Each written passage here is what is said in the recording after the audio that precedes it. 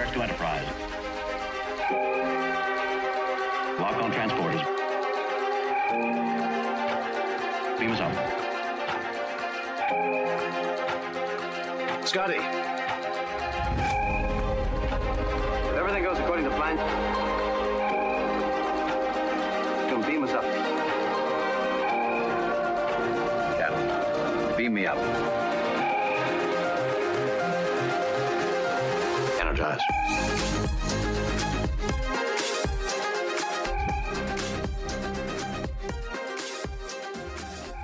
Hello and welcome to Pod Me Up, Scotty, a podcast where we rewatch all of Star Trek in chronological order. I am Andrea and this is... Oshin. Hello. Today we're discussing the second episode, Fight or Flight. So, before we get into the episode, I know at the end of last week, we did a crew evaluation. Mm-hmm. I don't want to do it every week, but there were just some thoughts I had this week that I'd like to get out there before we get into the episode. Because I know last week I really struggled to describe why I wasn't mad about Captain Archer. And I realized this week that the word I was looking for that he was lacking, that I felt he was lacking, was authority. I don't know why I couldn't think of that word, but I couldn't. But yeah, I just feel he doesn't have the same authority and like gravitas as later captains do. But on hindsight, on particularly seeing this episode, I actually think it kind of works because this is the first Starfleet mission of exploration. So basically everyone is learning on the job. And so I think it's okay that he's not like a perfect captain. I mean, he's a very good captain, don't get me wrong. But I think it's okay that he's not going to be, you know, the ultimate captain because he is learning on the job and he's the first captain to go to lead a crew on this sort of exploration mission. Right. So you're already changing your mind about him. Exactly. Yeah, Good. And that's fine. People are allowed to change their minds. Yes, of course. Yeah. That's growth. The growth. Exactly. And I hope the captain grows as well. I'm sure he will. I'm sure by the end of 4 seasons he could be one of my favorite captains. We don't know. I just wanted to clarify that at the beginning of this episode. Okay. Also, in this episode, it's mentioned that Reed is a security officer. I think last week we said he was like head of armory. We weren't sure if he is a security officer, but apparently he is. Yeah, maybe he has 2 titles, like weapons officer and security officer. I mean, I still don't trust him, but now I've like another job to not trust him in. And also, I just wanted to clarify, there are 4 ranks within Starfleet. So there's ensign, lieutenant, commander, and captain. Yes.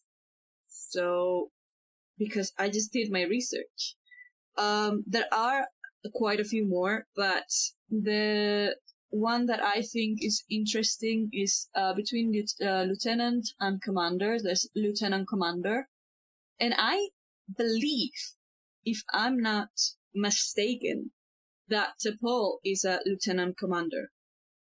Because the first episode, Trip is introduced as lieutenant, and she's introduced as lieutenant something else, something lieutenant, but she's above Trip in the chain of command because she's second in command when the captain is not there. But I don't remember her being a commander. So I think in this ship, at least, there is no commander, but there is a lieutenant commander, lieutenants that are, I think, Trip, Reed, and maybe someone else. I don't know.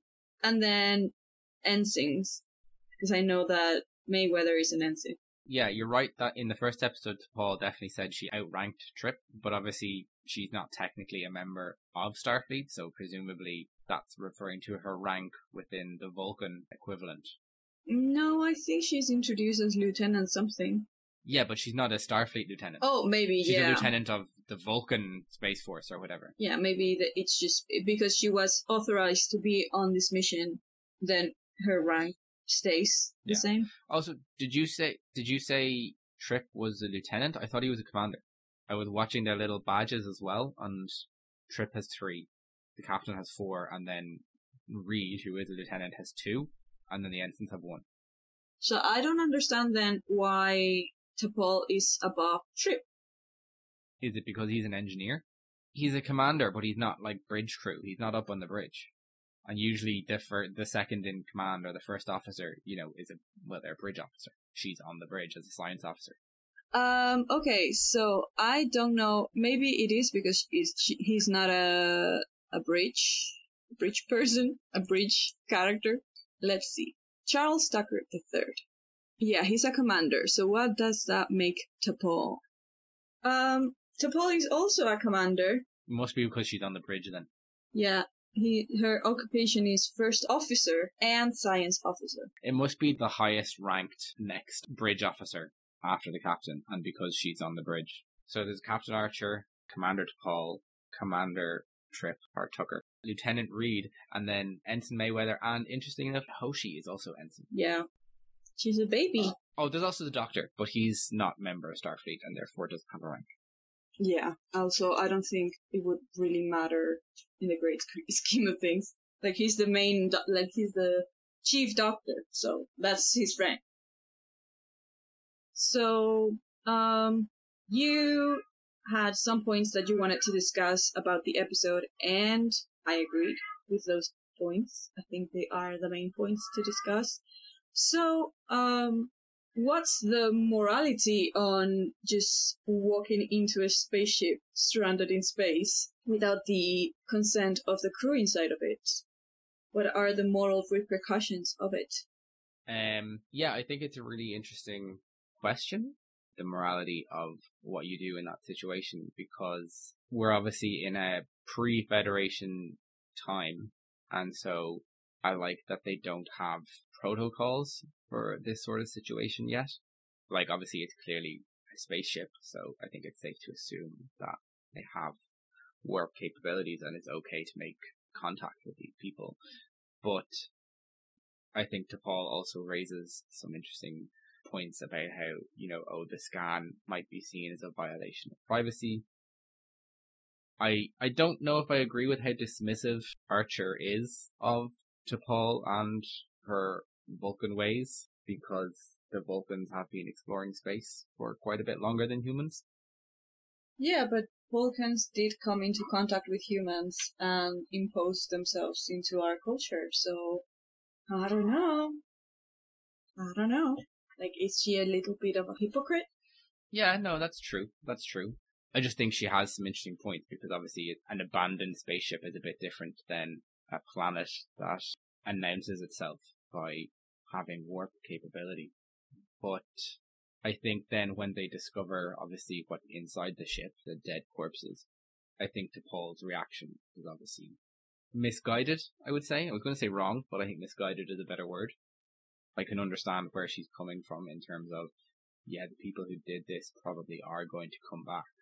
But also, I completely understand why Archer is uncomfortable with the idea of just walking away from 15 corpses. Yeah, so the morality, I agree that maybe the captain is a little too relaxed with it in general, but at the same time, if you came across something that you thought maybe, like someone could be in danger, how much of your responsibility is it to check in on them? Because they're obviously not moving, there are no life signs, or there are, but they're very weak and they're not normal life signs. You're trying to contact them, but there's no response. Like, how much responsibility do you have to check on the well-being of someone on your way, and how much of that responsibility would be imposing on their freedom or their choice not to be interfered with?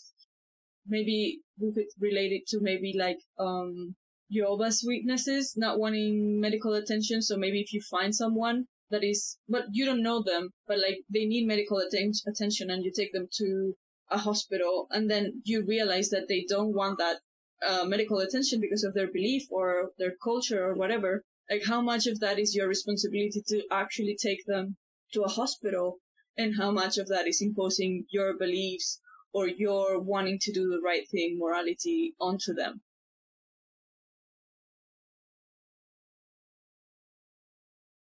Yeah, exactly.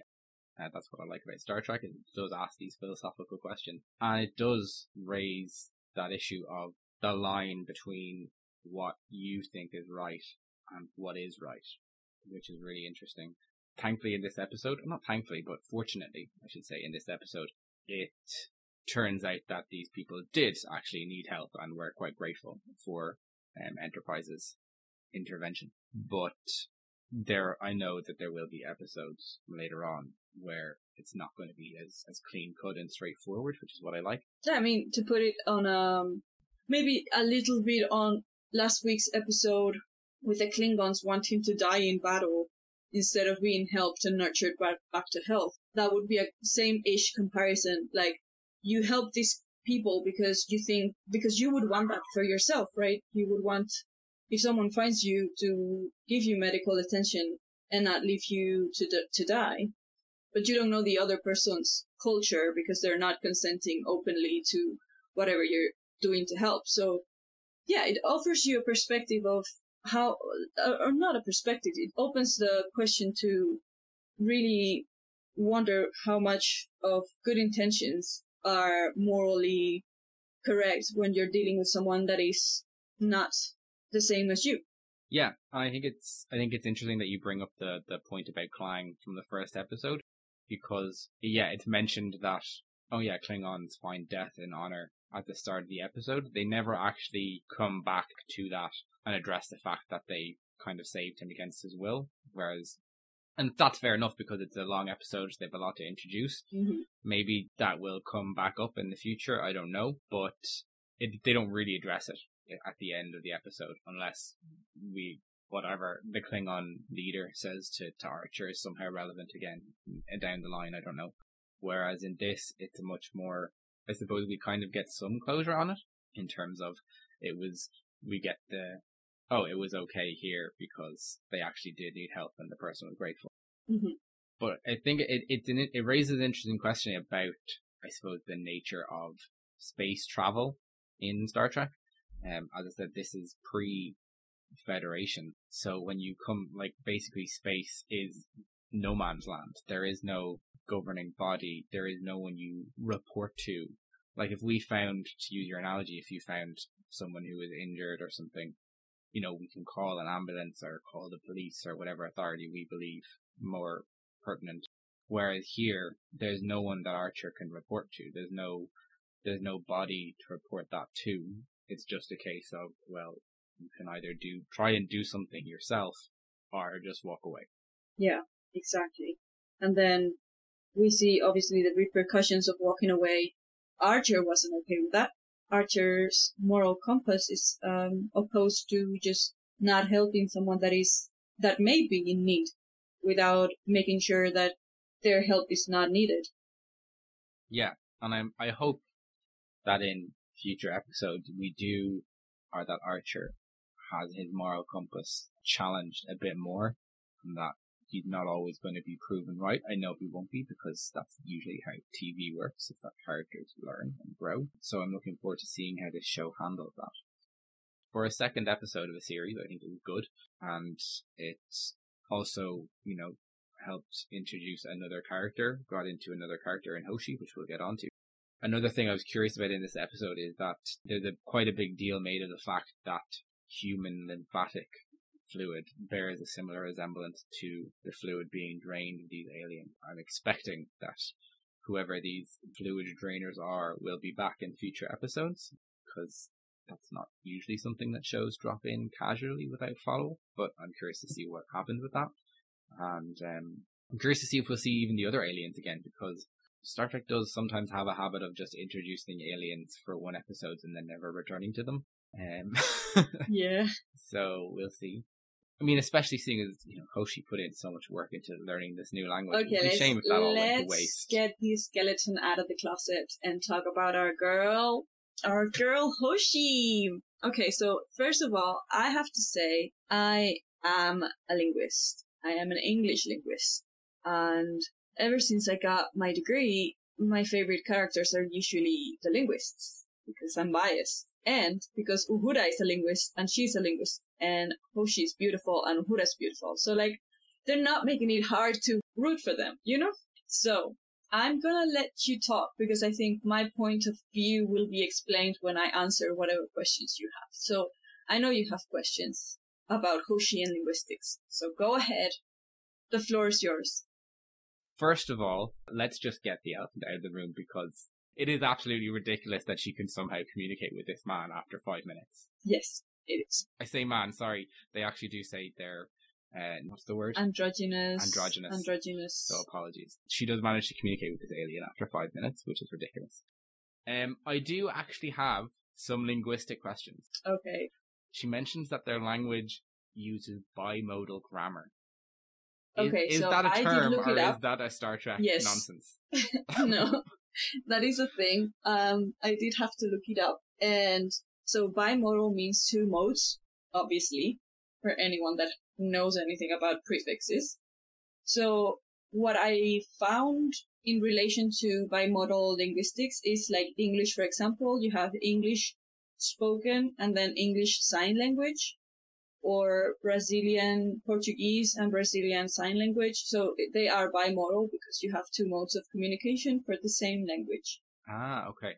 However, I don't know what they mean when she listens to a recording and she's like, oh, this is a bimodal, like a bimodal language, because you're only listening to one mode of communication. So unless there are two, like maybe if it's phonemes like the letters that we're saying now, and also it could be maybe growling or like, these languages in Africa that are like whistling or like clicking the tongue. Maybe if she heard something like that, I didn't hear anything like that, but maybe that is something that she picked up, and maybe that also could be two modals because you have phonemes like making words, but then there are also sounds that could inflect those words and change their meaning.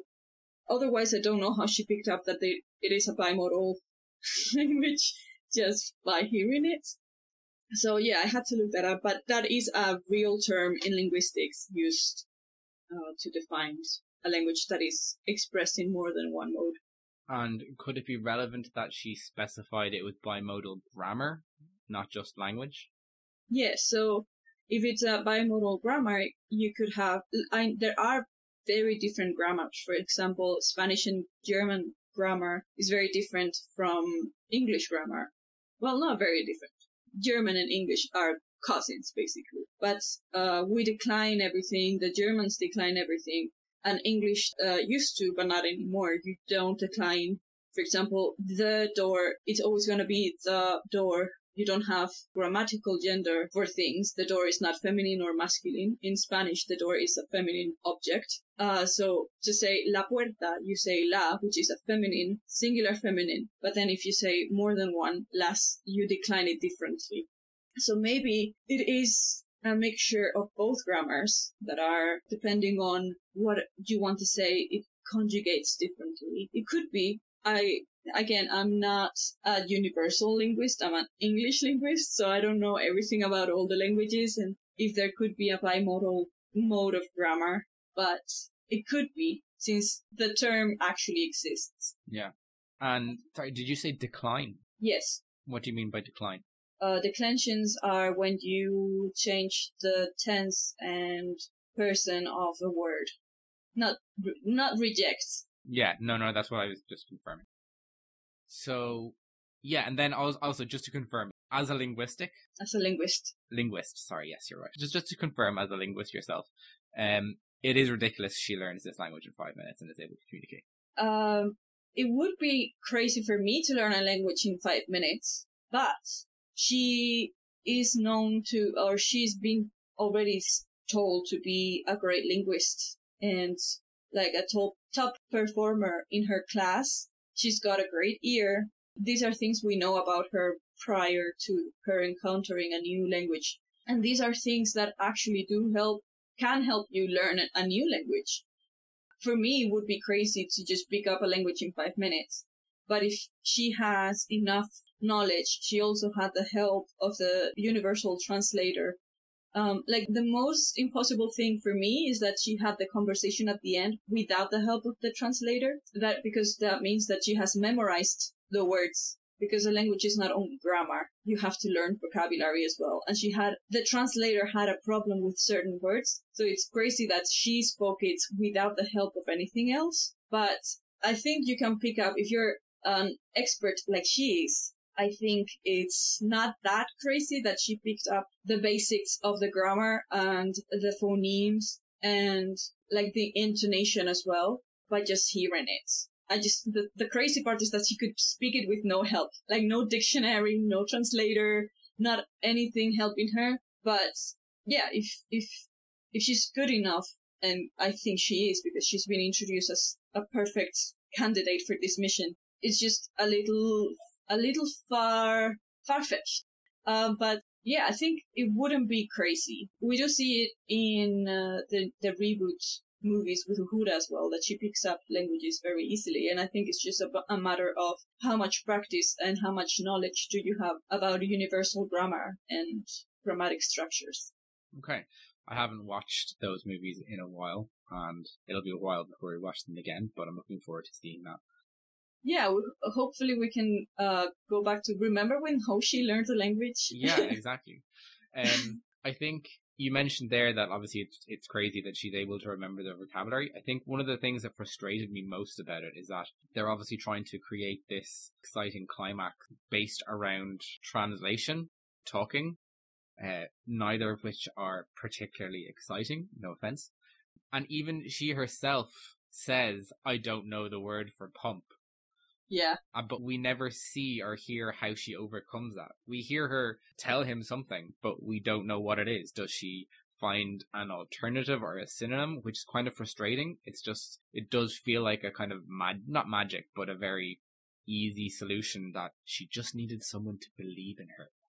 Yeah, that's why I said the part of her actually speaking is crazy, because I don't think anyone, like even the machine doesn't know the word. So how do you know how to communicate with the other person or the other alien in a way that he understands what you're saying? Like, it wasn't us, it was them. And, just check, because if you, like, the man doesn't even move from the camera to check if the biosigns of the pump. So I don't think she's saying that. I think she's saying, we came here to help. We found them, sent the signal from their ship. She may have explained the other thing, and maybe that makes sense because that is the part of the message that she did manage to communicate through the translator. But yeah, it's crazy. No, I don't think that would happen. I don't think that is a thing that you can pick up in 5 minutes. Yeah, and I think it's like you said there that, she could point to the other ship or something. And I was trying to come up with ways that they could have made this more interesting, or she could have overcome this obstacle. Because obviously this episode is very focused on her and her emotional journey. And I think it actually would have been interesting if at the end of the day she had maybe found another way to communicate rather than just the language. Because it's showing that she can communicate, but also she's solving the problem using a method that's not her expertise. Like, she's finding a way outside of her linguistic box to solve this problem. Yeah, I mean, communications is not only linguistics as well. That is a very important thing to keep in mind, that yes, obviously language is a very important thing, especially when you don't see the other person or when there is no other way of communication. Just talking is very easy, but nonverbal communication is a part of communication as well. And I think it's usually underrated, and like dismissed because it's not as easy to study. It's just much easier to get a book and learn a language than learn their customs and how they express themselves with their hands or their body or their faces, their intonations, even just like gestures or anything like that. It's as important to communication. Imagine if I just spoke like a robot to you. You wouldn't know if I'm happy, I'm sad, I'm scared. If I didn't have any intonation to my voice, you wouldn't know what I'm feeling. If you didn't see my face, then I could pretend to be happier and maybe I'm crying, or the other way around. Maybe maybe I'm laughing and you think I'm sad. Or there are many aspects of communication that are overlooked because they're not grammar.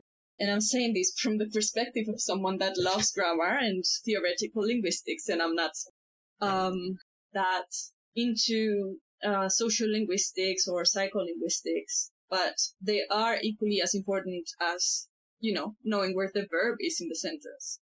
Yeah, no, absolutely. And it's interesting. And I know, obviously, look, they only have 45 minutes or whatever, and they had to resolve it pretty quickly.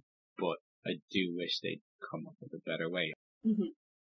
But I think it's important to maybe go back as well, because obviously it's the conclusion of Hoshi's story in this episode. And I want to know how you feel about her journey on this episode, because she starts off kind of hesitant, not very confident in her ability to be on this mission. Yeah. Like, this is your fourth rewatch.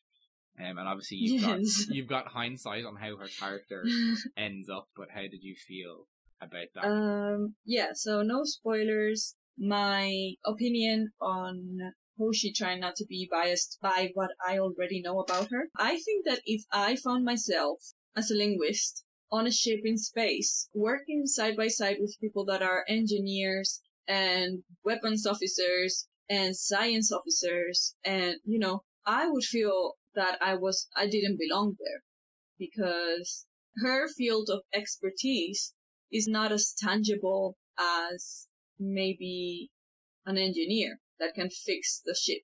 Yeah, I think I agree with what you're saying, because none of this is her field of expertise, even though she does say she has, I think it's 3 years Starfleet experience, and she's done tours with them. But I think, and I'm curious to know what you think about this, I feel that maybe not the episode, but I feel like the rest of the crew, certainly the Doctor, doesn't handle her reaction to seeing the corpses as well as they should, because I feel like they should know that she's a linguist. She's not a field officer, I suppose. And she's very hard on herself for screaming like a 12-year-old, as she says. Personally, I think I would scream like a 12-year-old if I saw 15 bodies hanging from the ceiling. Me too. And the Doctor, it's really interesting because I like their relationship. They seem to get on in this episode. But the Doctor is quite supportive and comforting at the start, and then he suddenly veers to, well, maybe you should just go back to being a teacher. Not long after I became a physician, there was an explosion on a cargo ship orbiting my homeworld. I was part of the first medical team to arrive. There were 17 bodies on the bridge alone. I'd never seen that many dead people in one place before. Very disturbing. You have nothing to be ashamed of. I screamed like a 12-year-old. We're all frightened by unfamiliar things. You should be grateful that your body of experience doesn't include rooms full of corpses. Nobody else screamed. I'm a translator. I didn't come out here to see corpses hanging on hooks. It goes without saying that you're going to encounter the unexpected. Not corpses on hooks. Have you ever considered that you might be happier back at the university? Teaching. I did it for years. It was quite rewarding.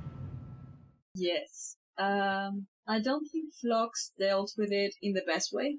I think maybe Archer did, because he's like, no, I need you. And yes, maybe the end of the episode it's a little too, oh, you did it because we believed in you. But the captain was on her side, and he knew that if he asked her to come along, it's because he knew she could do it. But yeah, definitely Phlox was way off.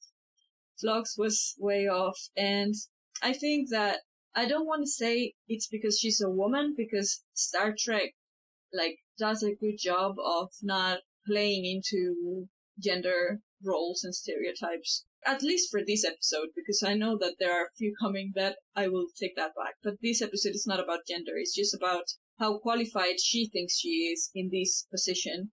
And I think that the best approach would have been to mental health is a health issue as well. So if she's traumatized because she just saw 15 dead bodies, I think the Doctor should have had more tact and be like, listen, this is your first time. I mean, that's what he said, but then he went to get the fuck out of this ship and go back to teaching. Yeah. But he should have been there to give her medical advice for the PTSD that she may be experiencing. The thinking of her being unqualified, I think, comes from a place of linguistics is not as useful as engineering or other field field fields. What am I saying? Or more active fields like science and engineering and security. Yeah. Because I feel that way on my day-to-day life. Like, oh, I chose to study English, but that doesn't open me as many doors as an engineering career can open to an engineer, or a medical career can open to a doctor. There are many doors that are closed because you're not prepared. I don't think that I'm dumber than them. I think that it's just a different field and a different opportunity pool. So I connect to her in that way, that she may not be experiencing the same adventure or like the same excitement as her crew members because of her field. But obviously when you're in space, you kind of need to be able to understand whoever you encounter. So it's a matter of her realizing how important her role is. And these episodes where you get more into the perspective of a certain character can be very illustrative that way. It's like, oh, you see why they may not feel comfortable. Yeah, I don't want to say much else because there are more episodes regarding this topic. So yeah, no, that's fair. I pretty much agree with everything you said there. I think it was a good idea to focus on someone like a linguist on your second episode because, as you say, yeah, a linguist is going to be probably one of the most important people that you need on a mission of exploration. Someone who can actually talk to other people and understand them, especially someone who can master in 5 minutes. Amazing. But I think that was a good idea because, I mean, if they focused on, say, like Trip in this episode, you know, not that his role isn't as important. It obviously is very important that your ship works and that you know, have a engineer. I don't know if you're like, they're different. They're very different. I don't know why I tried to compare them. They're so different. No, you cannot have a running ship without an engineer. And you cannot have a successful exploration mission without a linguist. So they are just different fields. But I think that as in life, which I don't think this is a thing that they intended to do, but like in life, people are usually valuing more like the job of an engineer. It's like obvious that is an important job, and you don't question why Trip would be there, right? It's like when Trip says, oh, I want to go with you to Captain Archer so he could get out of the ship. And Captain Archer like denies that request by saying, no, you stay on the ship because that's where you belong.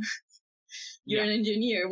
I don't need an engineer on an exploration mission, like on an exit route. So like they are just different. So I think if you're on the Enterprise, your role is important and your field is important. It depends on what aspect of the mission you're focusing on, because if you don't have Trip and, for example, then a cell breaks, what are you doing? Yeah, no, you're right. And I'm just going to just back away from this because it was a stupid comparison to make, and we've already gone on a tangent on how ridiculous it is to compare them. I should have compared it to Reed. Reed's useless. He can't even target the thing. Yeah. Okay, so Reed. I still don't like him. I like how on your 4th rewatch you're still like, I still don't like Reed. It's very comforting. Yeah, but Reed is a thing. I understand that the ship left Earth before it should have, so not everything was ready to go. And obviously, the first things that you focus on are the engineering aspects and not so much the missiles and guns when building a ship. So, yeah. That's why everything is not working, but I guess it's just that I don't like weapons in general, so I don't like that there must be a weapons position, a security position. Because, okay, so I understand the security position, but his position is so aggressive and, like, not defensive. Like, I would say a security position would be to defend the ship and not to attack everything that moves in space. So, yeah. Second episode, 4th rewatch. Meh. Yeah, I think I agree. I don't like that they have this position of head of armor and he's very focused on the guns. But I think it works given that it is their first mission. Obviously, Starfleet seems very American. So I think it makes sense that they're very focused on getting their guns right. Because obviously, as we know in future series, security officers aren't quite as trigger happy. let's say, and there's not as much focus on guns. There's a lot more focus on shields, which I like. Correct. That's why for me, security is to protect yourself, not so much to attack other people. Yeah. So again, if you don't know what's out there, you should go more carefully. I understand it's their first mission, whatever, but still, I don't like weapons, so. No, and actually that brings me to a point that I wanted to make. I really liked how absolutely pathetic their torpedoes were. Like, just literally bouncing off the other ship's shield. That was very funny to me. And I like how it undermined Reed at the same time. Yeah, I think he must have felt emasculated at that point, seeing his torpedoes bounce. Yeah, exactly. I also liked how we get our their first exposure to a tractor beam. They don't even call it a tractor beam. I can't remember what they call it, but they're like, oh, something's holding us back. Stabilizing beam, I think. Yeah, something like that. But I enjoyed how we're getting these little kind of introductions to things scattered. I mean, T'Pol didn't seem to know what it was either, so that's interesting that Vulcans maybe haven't developed that technology yet. I don't know, but yeah, we'll see. I have another question about the tech on this ship. At this stage in the Trek universe, I don't know if I'm going to have one of these every episode. I really hope not. But do we have replicators? Because in the scene where Trip is speaking to the doctor, he mentions that the potatoes are resequenced protein. But later when he's having dinner with the captain, he asks the captain what the pasta is, and the captain says, oh, I asked the chef, but I don't remember. So I'm like, do they have replicators? I believe that they must have something, if not a replicator, similar. I do believe they are introducing this series. I don't know if they already have it. I think they do. Otherwise, how are they going to resequence any proteins? But I think that the captain has a personal chef, and that's why he doesn't eat in the canteen. He eats in his own quarters. And the first officer and whoever he wants to have lunch with, he invites there. Because that is a thing that happens both in Discovery, that I can remember. Lorca invites people to have a meal with him. And Kirk in the original series also has lunch or dinners with Spock, sometimes outside of the canteen. So I think the crew gets this resequenced protein meals, and the captain has a chef that cooks for him. Yes, I can confirm that in the later series also, the captain usually eats in his own quarters. I think they all use replicators in later series, but also that brings me then, I think I know the answer to this based on how you said it earlier, but I just want a yes or no answer. Okay. Do we ever get to meet his chef? Wide eyes and raised eyebrows. Okay, she doesn't remember. That's fine. That's exciting. It will be. I don't remember. Okay. No. I would like to give you a yes or no answer. Okay, well, I look forward to finding out.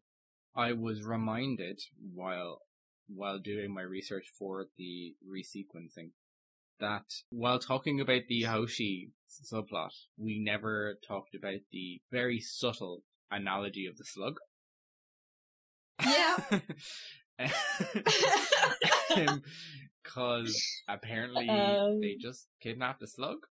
Yeah, I would have liked to see the episode start before they got, as they were getting the slug, and see what was the reason. So just pick up one unit of slug. Yeah. I think it's nice that they acknowledge that there are adventures happening off screen and outside of the episodes. But I want to know the backstory to the slug. And, did they arrive on the planet and literally scan the whole planet and just found one slug? Surely there was other slugs. Surely there was an ecosystem. That would have made me want to stay in the planet and investigate more. If I got to a planet and the only living organism was one single slug, that slug is a genocide hungry slug. What happened to the rest of the creatures there? Even more of the same slug. Where are they? Also, they just then abandon it on a different planet. They basically just take this slug and they realize, we don't know what it eats. We don't know what it needs to survive. Let's just dump it. It's just so weird. Yeah. But hey, pre-Federation, there's no first contact protocols. They're just happy to move random slugs from planet to planet. Fuck an ecosystem. Yeah. Fuck an ecosystem, because you don't know if that slug, again, eats meat or just like plants or whatever. You just put an invasive species. Well, I mean, it's just one unit. Yeah, but we don't know how it reproduces. Maybe it does the whole non-sexual reproduction. What's that? What's the name for non-sexual reproduction? Is it just asexual reproduction where they split? Yeah, asexual. Yeah.